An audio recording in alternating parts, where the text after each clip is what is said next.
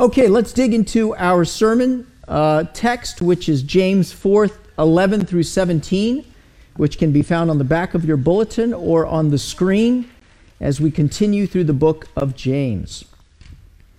The scripture says, "Do not speak evil against one another, brothers. The one who speaks against a brother or judges his brother speaks evil against the law and judges the law. But if you judge the law, you are not a doer of the law, but a judge. There is only one lawgiver and judge, he who is able to save and to destroy. But who are you to judge your neighbor? Come now, you who say, today or tomorrow we will go into such and such a town and spend a year there and trade and make a profit. Yet you do not know what tomorrow will bring. What is your life? For you are a mist that appears for a little time and then vanishes. Instead, you ought to say, if the Lord wills, we will live and do this or that. As it is, you boast in your arrogance. All such boasting is evil. So whoever knows the right thing to do and fails to do it, for him it is sin." The word of the Lord. Well, as you guys know, I shared a little bit that we went on a vacation to Yosemite Park in California. And, you know, when you're going on a hiking trip, you have to gather together all of your kit, so to speak. And so I went to grab my favorite headlamp here, this black diamond headlamp, which has been with me on many a journey. And I went to turn it on, and the thing didn't work. I thought, what's wrong with it? Well, there was a pretty simple answer. The batteries had gone bad. So it takes 3 AAA batteries, you pull them out of the back, you put them in, voila, you have your power source. The thing about a flashlight is it's absolutely worthless without the power source that's in it. Now, luckily, we didn't have to use this when I was on my trip at Yosemite, but certainly the analogy can be taken that the Christian life is like a flashlight. It needs a power source. It's been said that the Christian life is not difficult, it's impossible. It's impossible to live the Christian life without Jesus Christ. We need a power source. Now the thing is, without the power source, without the batteries, we would think that we would not be able to run at all, but we are a resourceful people. See, if you don't put batteries, the equivalent of a spiritual battery in your life, that being Jesus Christ, you're going to put something else. And there are consequences, if you will, for what you run your life upon, either on God or on self. See, when we run our life based on the power of ourself, we will live a life of selfishness and arrogance. But when we live our life based on the power of God, we will live a life of love and compassion. There are 3 specific topics, 3 specific ways of living, areas of life that we're going to take a look at right now: judging, living, and boasting. And we're going to look at the consequences of living our lives through the power of self or through the power of God. In the end, what is it that frees us from the tyranny of living by the power of self? Jesus gives us the power to put God first in our relationships and our routines. So let's take a look in the area of judging. Verse 11 says, "Do not speak evil against one another, brothers."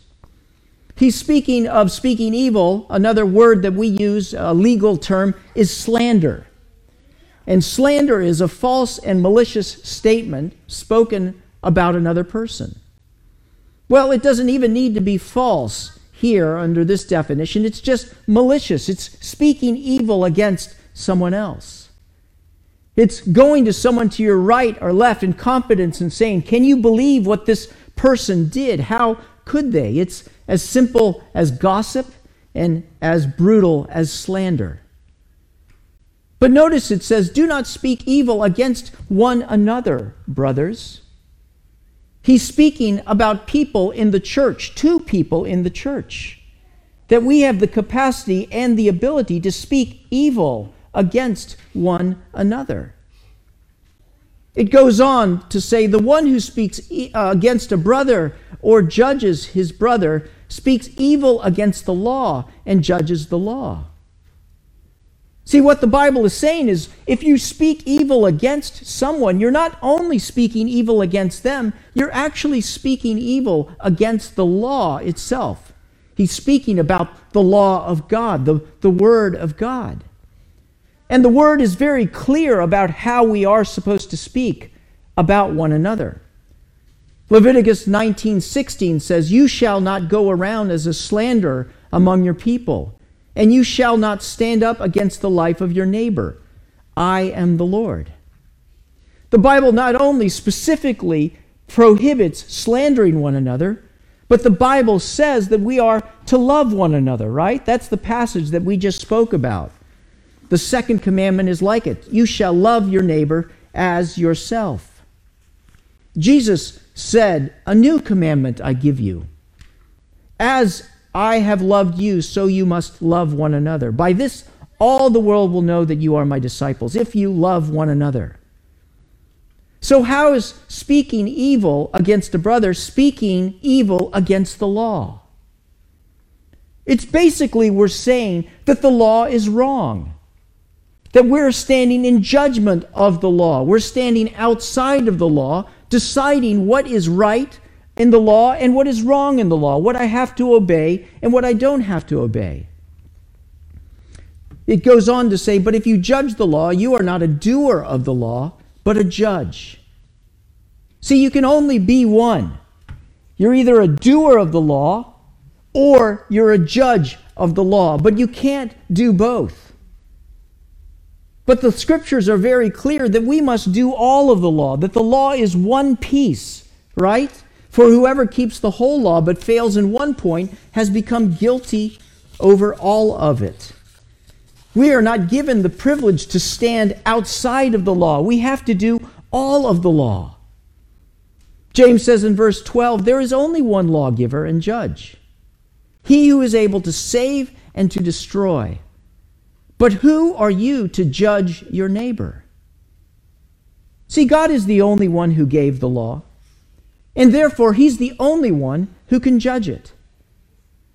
We need to remember who God is, the great lawgiver, that He is the one who is able to save and to destroy.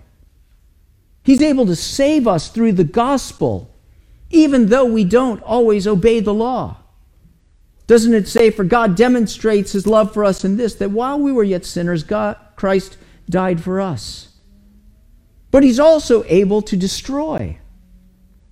Matthew 10:28 says, "And do not fear those who kill the body, but cannot kill the soul. Rather, fear Him who can destroy both soul and body in hell."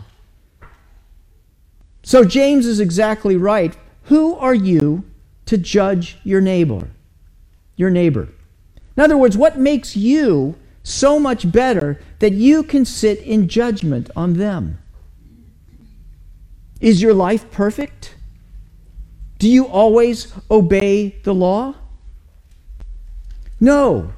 And that is why the scriptures say, "Judge not, that you not be judged. For with the judgment you pronounce, you will be judged, and with the measure you use, it will be measured to you. Why do you see the speck that is in your brother's eye, but do not notice the log that is in your own eye?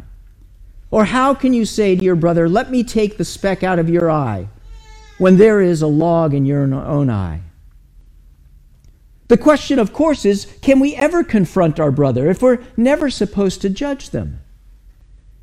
No, we can speak truth to our brother, but first, as it says, "You hypocrite, first take the log out of your own eye, and then you will see clearly to take the speck out of your brother's eye." We'll never be able to confront our brother by speaking evil of them. But one thing is very clear, that we cannot stand in judgment of our brother or our sister. It reminds me of a time when I got a speeding ticket. This was a while ago when I was on Young Life staff back in the day. They're very fast, those Young Life guys. You got to watch out for them. So I went to court in Stanton, Virginia, and I stood before the judge, and the judge said, "What do you plead?" guilty or innocent? And my response was simply, what do you plead? He said, I didn't do anything wrong. I said, I'll be the judge of that. He said, I am the judge of this court.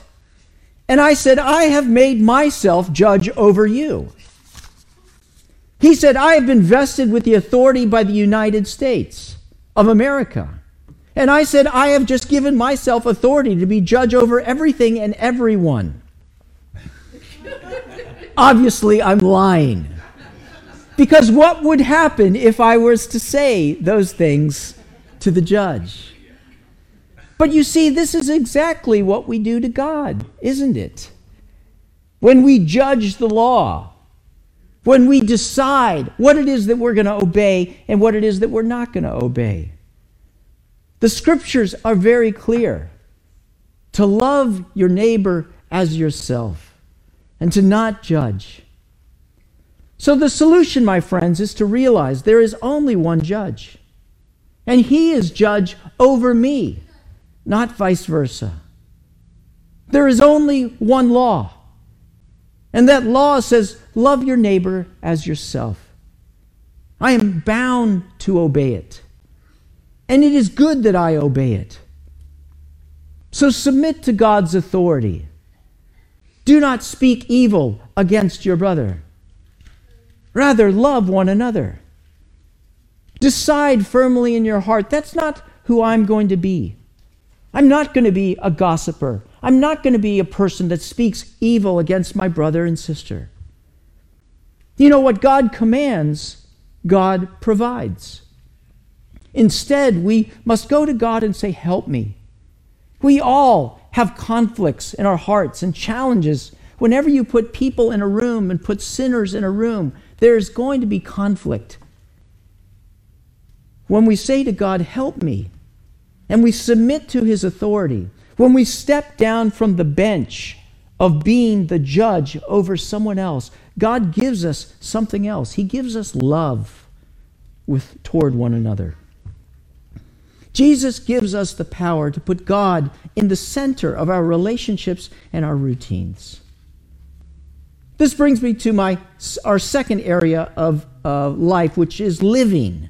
Verse 13, come now you who say, today or tomorrow, we will go into such and such a town and spend a year there and trade and make a profit. Now on the surface, this person seems to be a very upright, upstanding person doing the right thing. They're proactive, they're entrepreneurial, they're enterprising, and yet there is a problem. Look at verse 14. Yet you do not know what tomorrow will bring. See, this person's talking about the future as if they're certain what is going to happen. They're talking about the future as if they're in control of it, as if they are the captain and the master of their destiny. But you and I know that nobody knows the future. It's a guessing game, what's going to happen tomorrow. Whether the stock market or politics or our very lives. What is your life, James says? We think that we are immortal, right? But what is your life? For you are a mist that appears for a little time and then vanishes. Have you ever thought of yourself and your life as a mist? It's just this sort of liquid floating through the air. Here today, gone tomorrow. You are a mist that appears for a little while. We live 70, 80 years if we're lucky, and then we're gone. I'm 50 years right now. 50 years old right now. I blinked my eyes and I was 30 years old. And now I'm 50. And you know what? When I blink my eyes again, how old am I going to be? It just happens, right? Life goes on. I'm so small. I prayed just a little while ago for people in our congregation, some who are battling serious illnesses. That could be me, right? That may be you that I'm talking about and praying about.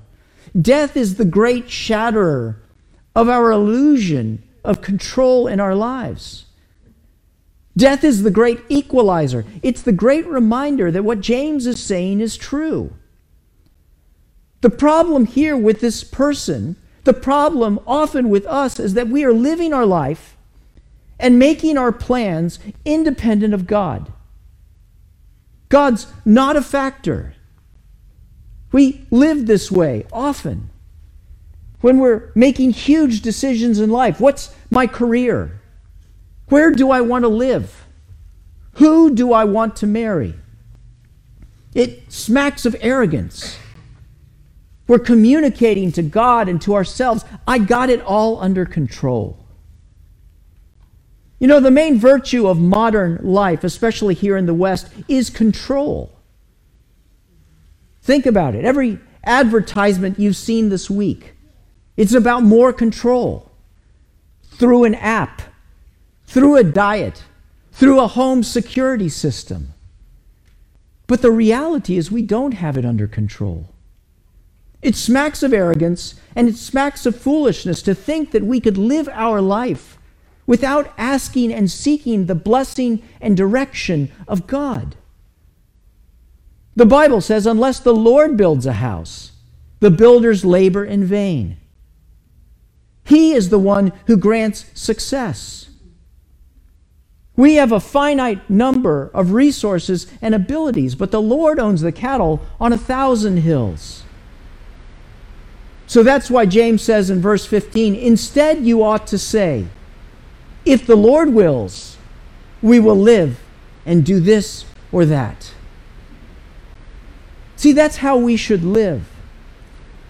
And I'm not just talking about tacking it on the end of the sentence, right? We're going to do this or this or this or this, if the Lord wills. But rather putting it in the first part of the sentence. What the Lord wills, if the Lord wills, we will do this. It's coming to God with our lives and asking the question, what do you want? It's making the Lord the Lord. And you know what happens when we put God in control of our lives? The Lord gives guidance. Proverbs 3, 5, and 6, we all know it, right? Trust in the Lord with all your heart and lean not on your own understanding. Acknowledge Him in all of your ways, and He will make your paths straight. The Lord gives guidance, and the Lord gives blessing. For He says, I am with you to the very end of the age. I am the vine, and you are the branches. And if a man remains in me and I in him, he will bear much fruit. For apart from me, you can do nothing. There's great peace in knowing that He is in control. But when we live by self, we're constantly worried. We constantly don't know what tomorrow is going to bring as we hold our own future in our hands. And it leads to all sorts of problems. But when we live by God's wisdom and God's guidance and God's blessing, we have peace and contentment. I remember it was the year 2005. I got into the real estate world and real estate investing, which a lot of people were doing because the real estate market was hot. It was one of those things where in some ways you couldn't lose. And so I and a couple of investors had a couple of different properties and decided to go over to the Eastern Shore and to build 3 condos on the Eastern Shore. They were going to be very high-end condos with elevators and granite and view of the water and the whole deal. But the reality of the situation was, I was reading the tea leaves of the world and saying this was a no-brainer. And I was making money in the real estate market. So I didn't really consult the Lord about these 3 condos. just went ahead and pulled the trigger, if you will. This was probably the year 2007. We all know what happened in the year 2008, known as the subprime mortgage meltdown. There was a major real estate crash, and the major financial markets lost more than 30% of their value. This period ranks among one of the most horrific in the United States financial market history. And here I was, the owner of 3 condos on the Eastern Shore. About a third of the gray hair that is on my head came from that period in time. As I had to go back to the Lord and to say, Lord, I am sorry. I made these decisions without really consulting you. And the Lord was gracious and He was kind and He allowed me to get out of there. I didn't lose my shirt. I think I just lost a shirt sleeve. But it was a period marked by arrogance. My friends, life is uncertain. But one thing is certain. God is in control. Psalm 31:15 says, "My times are in your hands." So place your future in God's hands. Well, how do I know it's safe, you may be saying, to do that, to place my uncertain future in the hands of God?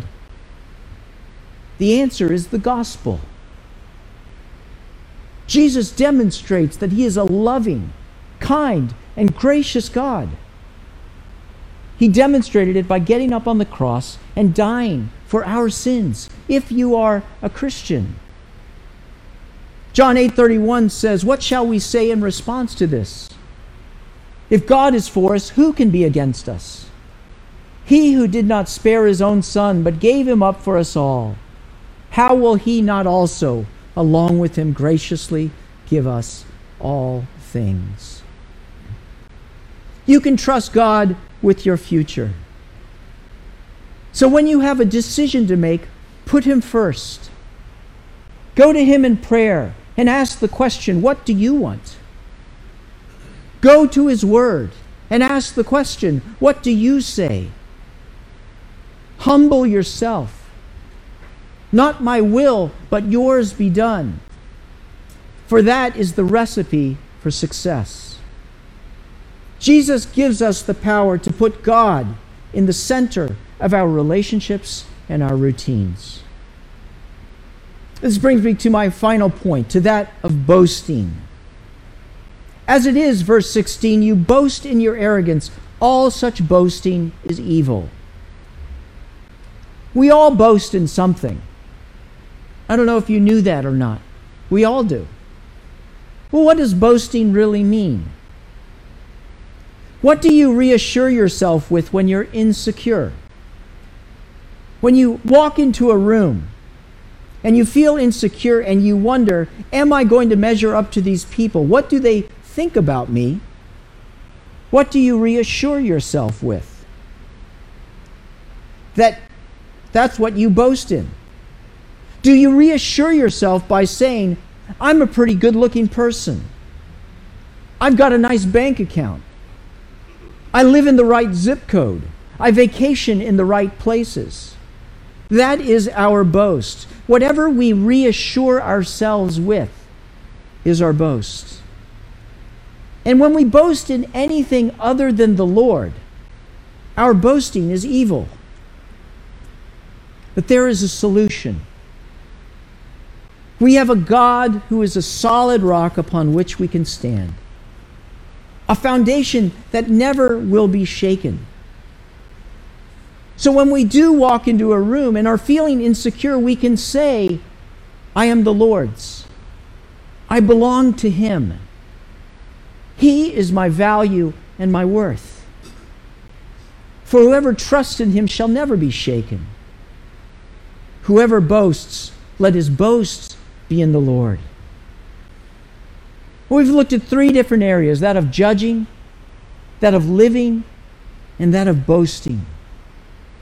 We can live by the power of self, But that light just isn't going to come on. We'll live a life of arrogance and selfishness and powerlessness. But Jesus gives us the power to put God in the center of our relationships and our routines. So let us do so. And let us shine the light of Christ in our lives and out through our lives to a world that is desperately seeking to know what life is all about. For life is about Him. Love the Lord your God with all your heart, mind, soul, and strength, and love your neighbor as yourself. When you do that, your life will truly shine in these areas of life and all the areas of life. And by God's grace, we will do so. Let's pray.